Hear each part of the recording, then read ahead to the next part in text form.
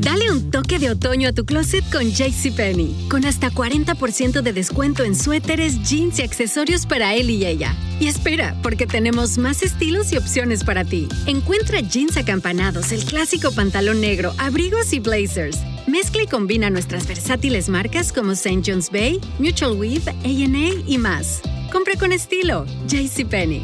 Oferta válida hasta el 25 de octubre en selección de estilos. Aplican exclusiones. Detalles en la tienda jcp.com. Ciao ragazzi e bentornati sul Venti Letterario. Per questa puntata ho deciso che tratteremo il tema del lutto e del dolore che in realtà viene spesso chiesto da voi a Venti per quanto riguarda i monologhi. Io ho deciso che oggi verrà affrontato tramite questo libro di Joan Didion, si chiama L'anno del pensiero magico. Joan Didion è tuttora in realtà una scrittrice giornalista americana bravissima. Nel 2003 a un certo punto muore suo marito John, con cui lei era stata sposata per 40 anni, e quindi questo libro qui raccoglie i suoi pensieri, le sue considerazioni, i suoi studi, i suoi ricordi che riguardano quest'anno complicatissimo di elaborazione di una perdita. Lei poi è molto fredda, proprio in generale, nella sua scrittura, quindi è molto interessante leggere questo libro così freddo e allo stesso tempo così intenso. Leggerò dei frammenti, non lo leggerò per capitoli, anche perché non ci sono dei veri e propri capitoli. E penso che possa essere utile non solo per i lutti, ma in realtà per tutti i grandi dolori. Il dolore, quando arriva, non è affatto come ce lo aspettiamo. Non era come quello che provai quando morirono i miei genitori. Mio padre morì a pochi giorni dal suo 85° compleanno e mia madre un mese prima del suo 91°. Entrambi dopo qualche anno di crescente debolezza.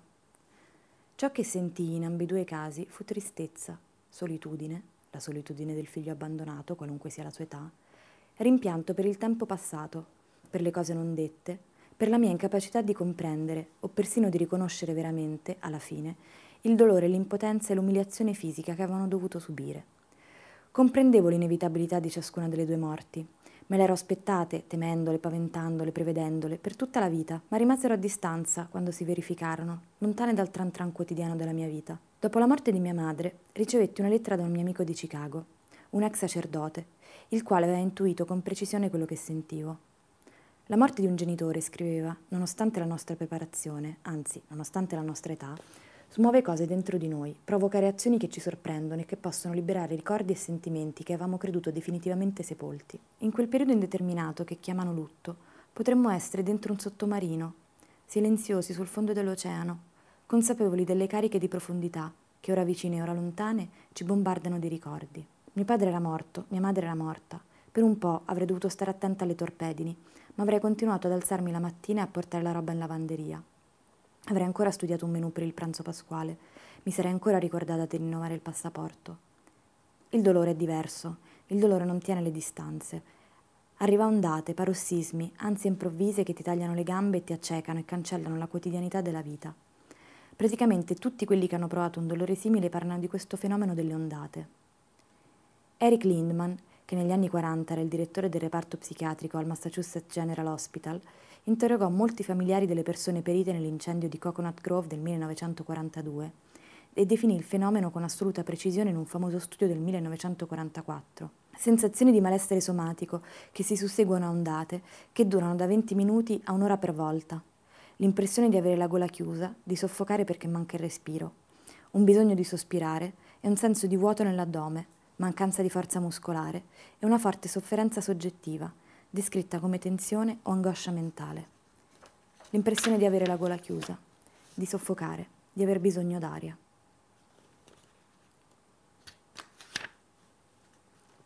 Il potere che ha il dolore di sconvolgere la mente è stato in effetti ampiamente notato. Il cordoglio per la morte di qualcuno, scrisse Freud nel 1917 nel suo Lutto e melanconia, provoca gravi deviazioni dal normale atteggiamento verso la vita. Tuttavia, spiegava, tra le alienazioni, il dolore mantiene la sua peculiarità. Non ci passa mai per la testa di considerarlo uno stato patologico e di sottoporlo a trattamento medico. Contiamo invece sul fatto che esso venga superato dopo un certo lasso di tempo e consideriamo ogni interferenza inutile e persino dannosa. Melanie Klein, nel suo Il lutto e la sua connessione con gli stati maniaco-depressivi del 1940, espresse un giudizio analogo. La persona in lutto è effettivamente malata, ma poiché questo stato mentale è comune e ci sembra del tutto normale, non diamo al lutto il nome di malattia. Per formulare la mia conclusione in termini più precisi, direi che nel lutto il soggetto attraversa uno stato maniaco-depressivo modificato e transitorio, e lo supera. Si noti l'enfasi sul verbo superare. Era estate piena, alcuni mesi dopo la notte in cui avevo dovuto star da sola perché John potesse tornare indietro, quando fui costretta a riconoscere che in tutto l'inverno e in tutta la primavera c'erano state occasioni in cui non ero riuscita a pensare razionalmente. Pensavo come pensano i bambini piccoli, come se i miei pensieri o i miei desideri avessero il potere di rovesciare la storia, di cambiarne l'esito. Nel mio caso, questo modo disordinato di pensare era stato clandestino, notato, credo, da nessun altro, nascosto persino a me, ma era stato anche, retrospettivamente, urgente e costante. Retrospettivamente c'erano stati dei segni, delle bandierine di pericolo che avrei dovuto notare. C'era stata, per esempio, la faccenda dei necrologi. Non li potevo leggere. Questo durò dal 31 dicembre, quando apparvero i primi necrologi, al 29 febbraio, la sera degli Academy Awards del 2004, quando vidi una fotografia di John nella sequenza In Memoriam dell'Academy. Quando vedi la fotografia, compresi per la prima volta perché i necrologi mi avevano tanto turbato. Avevo lasciato che gli altri lo credessero morto, avevo lasciato che lo seppellissero vivo. Un'altra di queste bandierine. C'era stato un momento, tra la fine di febbraio e i primi di marzo, in cui mi era venuto in mente che dovevo liberarmi dei vestiti di John. Molte persone avevano accennato alla necessità di liberarsi della sua roba, di solito nella forma, ben intenzionata, ma, come succede, incauta, di un'offerta di aiuto nel farlo. Mi ero opposta, non so perché. Ricordavo di aver io stessa aiutato mia madre, dopo la morte di mio padre, a dividere la sua roba in varie pile da dare a Goodwill e in altre pile migliori, per il negozio di roba usata in vendita per beneficenza, dove Gloria, mia cognata, faceva del volontariato. Dopo la morte di mia madre, Gloria, io, Quintana e le figlie di Gloria e Jim avevamo fatto lo stesso con i suoi vestiti. Era una delle cose che si facevano quando moriva qualcuno, una parte del rituale, una specie di obbligo morale. Cominciai. Liberai una mensola sulla quale John aveva ammucchiato felpe, magliette, la roba che indossava quando andavamo a passeggiare in Central Park la mattina presto. Non passeggiavamo sempre insieme perché ci piacevano percorsi diversi, ma tenevamo in mente il percorso dell'altro, per intersecarlo prima di uscire dal parco. La roba su quella mensola mi era familiare come la mia. Mi rifiutai di pensare a questo. Misi da parte certe cose, ma quasi tutta la roba che c'era su quella mensola la misi in alcuni sacchetti e portai i sacchetti alla chiesa episcopale di St. James, al di là della strada. Aprì un armadio e riempì altri sacchetti. Scarpe da ginnastica New Balance, scarpe per tutte le stagioni, sacchetti e sacchetti di calzini. Portai i sacchetti alla chiesa di St. James. Un giorno, qualche settimana dopo, riempì altri sacchetti e li misi nello studio di John, dove aveva tenuto la sua roba. Non ero ancora pronta ad affrontare i completi, le camicie e le giacche, ma credevo di potermela cavare con quello che restava delle scarpe. Un primo passo. Mi fermai sulla soglia della stanza. Non potevo dar via il resto delle scarpe. Rimasi là per un momento e poi compresi perché. Avrebbe avuto bisogno di scarpe se doveva tornare. Riconoscere questo pensiero non serve assolutamente a sradicarlo. Non ho ancora provato a decidere, dando via le scarpe, per esempio, se il pensiero ha perduto il suo potere. Avevo l'abitudine di raccontare a John i miei sogni, non per capirli, ma per liberarmene, per schiarirmi le idee prima di iniziare la giornata. Non raccontarmi il tuo sogno, diceva lui quando mi svegliavo la mattina, ma alla fine ascoltava. Quando morì, smisi di sognare. All'inizio dell'estate ripresi a sognare, per la prima volta dopo l'accaduto. Poiché non potevo più rifilare i miei sogni a John, mi trovai a pensarci su. In un sogno, sto appendendo una cintura intrecciata in un armadio, quando la cintura si spezza. Circa un terzo di essa mi cade tra le mani. Mostro i 2 pezzi a John. Dico, o lo dice lui, nei sogni non è mai molto chiaro, che quella era la sua cintura preferita. Decido, ancora credo di decidere, avrei dovuto decidere, la mia mente nel dormiveglia mi dice di fare la cosa giusta, di cercargli un'altra cintura intrecciata identica a quella. In altre parole, decido di aggiustare quello che ho rotto, di farlo tornare indietro. In un altro sogno, John e io stiamo andando a Honolulu. Molte altre persone vengono con noi, ci siamo radunati all'aeroporto di Santa Monica. La Paramount ha prenotato gli aerei, gli assistenti alla produzione stanno distribuendo le carte d'imbarco. Salgo a bordo, c'è confusione. Altri salgono a bordo, ma di John non c'è nessuna traccia. Immagino che ci sia un problema con la sua carta d'imbarco e mi preoccupo. Decido di lasciare l'aereo e di aspettarlo in macchina. Mentre aspetto in macchina, mi accorgo che gli aerei decollano, a uno. Alla fine, sulla pista, non resto che io. Il mio primo pensiero, nel sogno, è di rabbia. John è salito sull'aereo senza di me. Il secondo pensiero cambia il destinatario della rabbia. È la Paramount che non si è curata abbastanza di noi da metterci sullo stesso aereo. Che ci facesse la Paramount in questo sogno è una cosa che richiederebbe un'altra discussione, irrilevante. Il dolore risulta essere un posto che nessuno conosce finché non ci arriva. Noi ci aspettiamo, sappiamo, che qualcuno che ci è vicino potrebbe morire, ma non spingiamo lo sguardo oltre i pochi giorni o le poche settimane che seguono da presso questa morte immaginata. Fraintendiamo la natura anche di quei pochi giorni o settimane. Ci si potrebbe aspettare, se la morte è improvvisa, di avere uno shock. Non ci aspettiamo che questo shock sia obliterante, disarticolante per il corpo e per la mente. Ci potremmo aspettare di essere prostrati, inconsolabili, sconvolti dalla perdita. Non ci aspettiamo di impazzire letteralmente, di diventare ossi duri, convinti che il marito stia per tornare indietro e che abbia bisogno delle scarpe. Nella versione del dolore che immaginiamo, il modello sarà la guarigione. Prevarrà un certo movimento in avanti. I giorni peggiori saranno i primi. Si immagina che il momento più difficile sarà il funerale, dopodiché avrà luogo questa ipotetica guarigione. Quando pensiamo al funerale ci chiediamo se ce la faremo ad arrivare alla fine, se saremo all'altezza, se mostreremo la forza, che invariabilmente viene indicata come la corretta reazione alla morte. Si pensa che dovremo temprarci per l'occasione. Sarò capace di ricevere la gente? Sarò capace di lasciare la scena? Sarò capace quel giorno anche solo di vestirmi? Non abbiamo modo di sapere che il problema non sarà quello. Non abbiamo modo di sapere che il funerale sarà una sorta di narcotica regressione in cui ci affidiamo alle cure degli altri e siamo completamente assorbiti dalla gravità e dal significato dell'occasione. Né possiamo conoscere prima del fatto, ed è questo il cuore della differenza tra il dolore come lo immaginiamo e il dolore com'è, l'interminabile assenza successiva, il vuoto, l'esatto contrario del significato, l'inesorabile successione dei momenti in cui ci troveremo ad affrontare l'esperienza della mancanza stessa di significato. Una sera ti metti a tavola e la vita che conoscevi è finita. Il problema dell'autocommiserazione. La gente che subisce un lutto pensa molto all'autocommiserazione. Ci preoccupa, la paventiamo, ci frughiamo dentro per cercarne i segni. Temiamo che i nostri atti rivelino quella condizione che viene efficacemente descritta con l'espressione rimuginare sulle proprie sventure. Comprendiamo l'avversione che la maggior parte di noi ha per questo rimuginare. Il lutto visibile ci ricorda la morte, che può essere interpretata come una cosa innaturale, un'incapacità di controllare la situazione. Ti manca una persona e il mondo intero è vuoto, ha scritto Elaborare a proposito di questa avversione, nell'uomo e la morte dal Medioevo a oggi. Ma non si ha più il diritto di dirlo ad alta voce.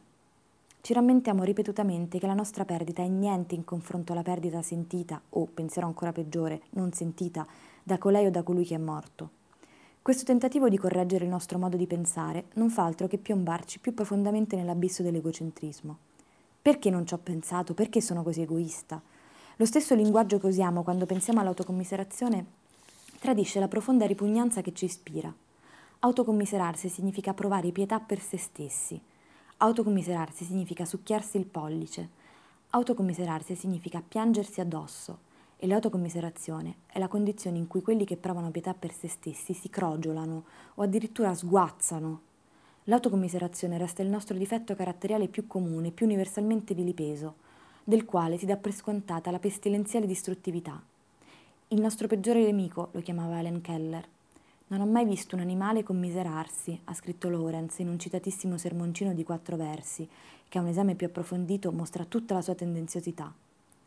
Un uccellino cadrà dal ramo morto stecchito dal freddo, senza essersi mai pianto addosso. Questo era, forse, ciò che Lawrence, o noi stessi, preferiremmo credere degli animali. Ma pensate a quei delfini che dopo la morte del compagno si rifiutano di mangiare. Pensate a quelle oche che cercano il compagno che non c'è più fino a perdere l'orientamento e morire. In realtà chi piange un defunto ha urgenti ragioni e anche un urgente bisogno di commiserarsi. I mariti se ne vanno, le mogli se ne vanno, i divorzi si susseguono, ma questi mariti e queste mogli si lasciano dietro reti di associazioni intatte, anche se acrimoniose. Solo i superstiti di una morte vengono lasciati veramente soli. I legami che formavano la loro vita, sia quelli profondi che quelli apparentemente, finché non si spezzano, insignificanti, sono tutti svaniti. John e io siamo stati sposati per 40 anni. In tutto questo tempo, tolti i primi 5 mesi in cui John lavorava ancora a time, abbiamo lavorato sempre in casa. Stavamo insieme 24 ore al giorno, cosa che, per mia madre e le mie zie, È sempre stata una fonte sia di compiacimento che di apprensioni. Non saprei dire quante volte in una giornata qualsiasi dovevo dirgli qualcosa. Questo impulso non è venuto meno con la sua morte. Quella che è venuta meno è la possibilità di ottenere una risposta. Leggo qualcosa sul giornale che normalmente gli avrei letto ad alta voce. Noto nel quartiere qualche cambiamento che lo avrebbe interessato. Ralph Lauren ha ampliato i suoi locali tra la 71esima e la 72esima strada, diciamo, o l'area deserta dove c'era la Madison Avenue Bookshop è stata finalmente occupata. Ricordo di essere tornata un giorno di mezzo agosto da Central Park con una notizia urgente da comunicare. Il verde cupo dell'estate è sparito dagli alberi durante la notte. La stagione sta già cambiando. Dobbiamo fare i nostri piani per l'autunno, ricordo che pensai.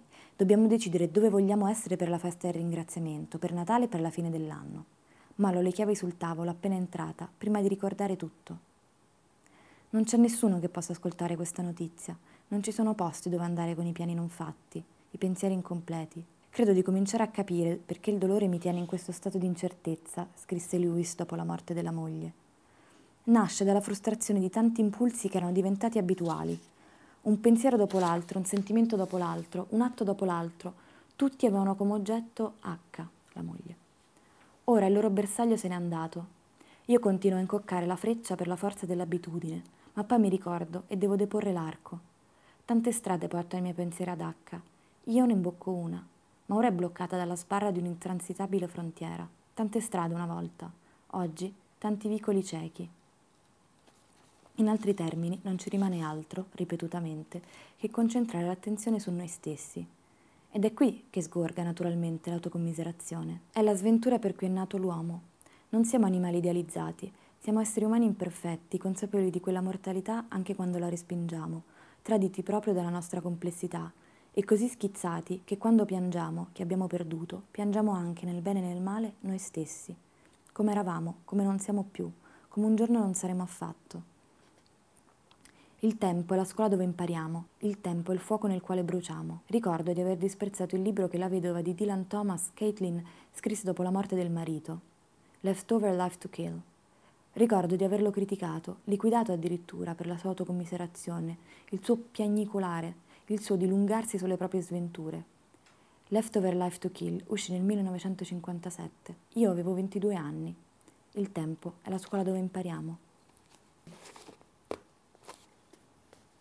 Adesso siamo proprio verso la fine, anche verso la fine dell'anno, oltre che verso la fine del libro.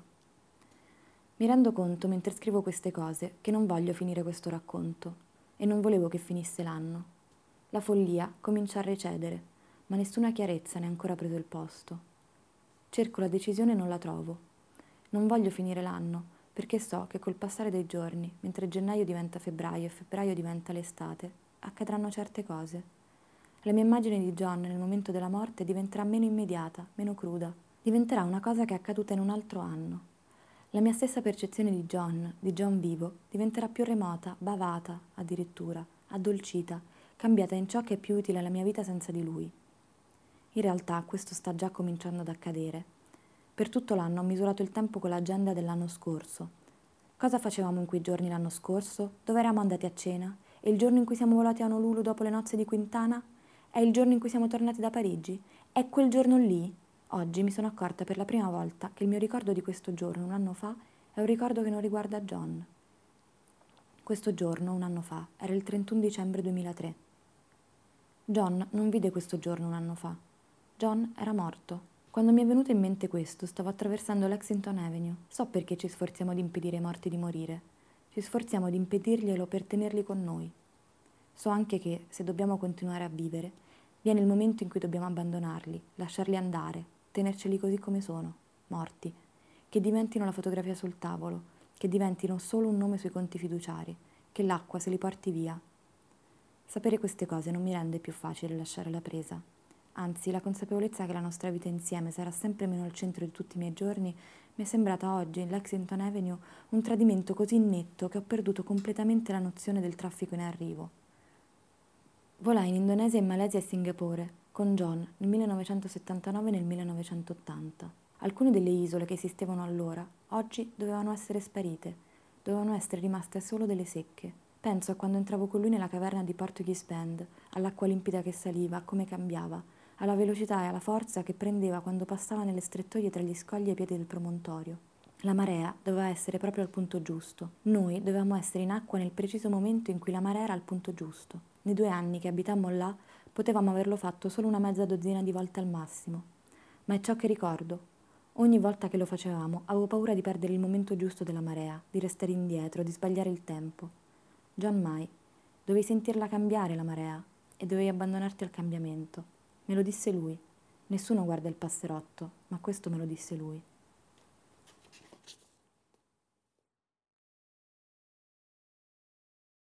Texting privacy policy and terms and conditions posted at textplan.us. Texting enrolls for recurring automated text marketing messages. Message and data rates may apply. Reply stop to opt out. The pandemic has been hard on all our kids. New studies show more than 1 in 3 children who started school in the pandemic now need intensive reading help. That's right. Millions of kids in kindergarten through 3rd grade in the United States cannot read at grade level. Here's the good news. Your child can be reading in just 30 days, guaranteed, with Hooked on Phonics. Even if your child has been struggling, Hooked on Phonics will teach your child to read in just 30 days, guaranteed. And right now, you can get started for just $1. Text the word GRADE to 323232 right now. Hooked on Phonics is highly effective and incredibly fun, and everything can be done right from home and in less than 20 minutes a day. For more than 30 years, Hooked on Phonics has been the proven learn-to-read program that kids love to use. Text GRADE to 323232 and teach your child to read in just 30 days, guaranteed. Text GRADE to 323232 right now and get started for just $1. Text GRADE to 323232 now. Text GRADE to 323232.